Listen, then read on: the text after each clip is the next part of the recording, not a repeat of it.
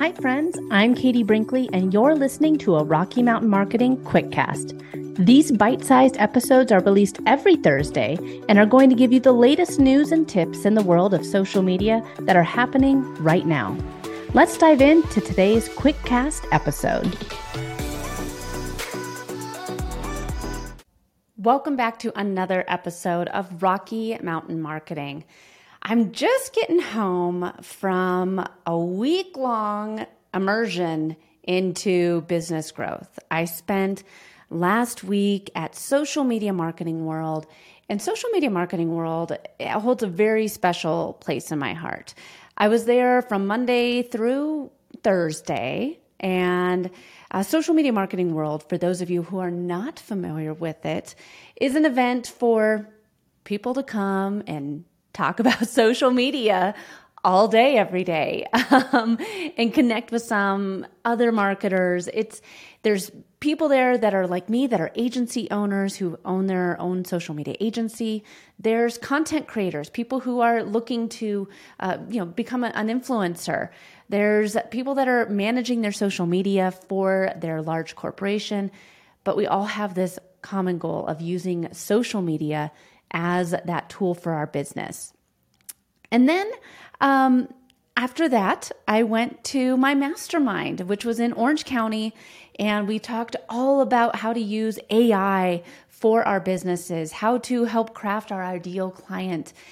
And I have to say, it was a great event. Just getting together, there was about 20 of us, getting together, growing, learning from each other. You know, I work in social media, and I specialize in organic strategies, but there's another person there that also works in social media, but she specializes in TikTok and short form video. And then another person who specializes in long form video. And then there's other people there that craft courses and funnels. It's really great to get together with other business owners. And while we were there, we started talking about some of the ups and downs of content creation. And that's where I wanted to take us with today's podcast episode, because again, for the last week, all I've been doing is thinking about social media and business growth. And I know that on Thursday morning, I actually went to Starbucks, pick up my morning coffee before I tootled on up to Orange County for the mastermind. And I was going to share some of my pictures with my social media followers from the event. I was like, I got to make sure that I upload some pictures. Took 6 pictures the whole time I was gone. 6. The whole time I was at a social media event, I didn't take any pictures for social media. And I was extremely frustrated at first.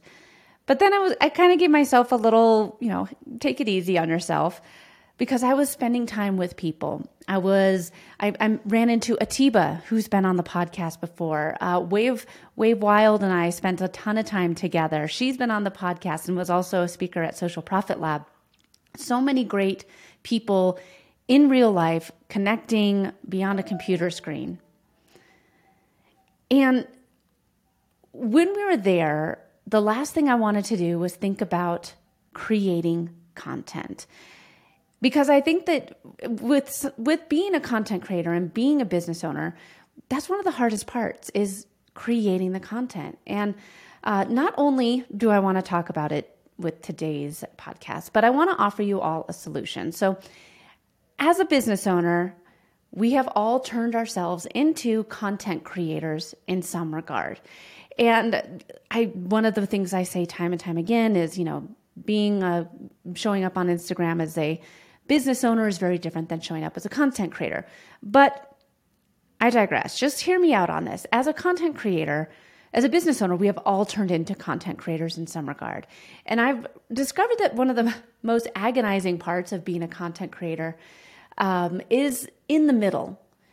So I'm going to explain this a little bit, but you've I'm sure run into this challenge too, when you've been creating content for a while and you're no longer in the exciting beginning phase where, you're creating this content, people are starting to follow you, you're getting those initial likes, and you're not yet at the point of the satisfying end phase. You're in the slow, agonizing, enough to make you want to quit middle phase. And why is the middle so difficult? And I want to break it down for you in today's episode. So there's 3 stages of content creation: the beginning, the middle, and the end. In the beginning, you're running on the adrenaline. You've just signed up for Instagram or Facebook. You've started a new blog. Maybe you started your first podcast, and you're playing with your new shiny toy. You're committed to it. You're creating content. You have all these ideas, and the world is your oyster. And you hit post, and you get that dopamine hit. And then the end is all about momentum. You've made it. You've hit 100,000 followers. You're making income. You're getting inbound leads on a consistent basis. And you're living the life of your dreams. You know exactly what you're doing, what to post, and what you want to say and do every day. But the middle is torture. And the adrenaline from that first post has worn off. Maybe you're kind of crashed on how many new likes you've gotten or new followers. Maybe you're getting more unfollowers on a regular basis than new followers. And you've hit posts. You've tried hitting it every day. You've tried cutting back and doing 3 times a week. And you're still only getting maybe 15 likes on a post and maybe a couple new followers, maybe a couple people unfollowing you.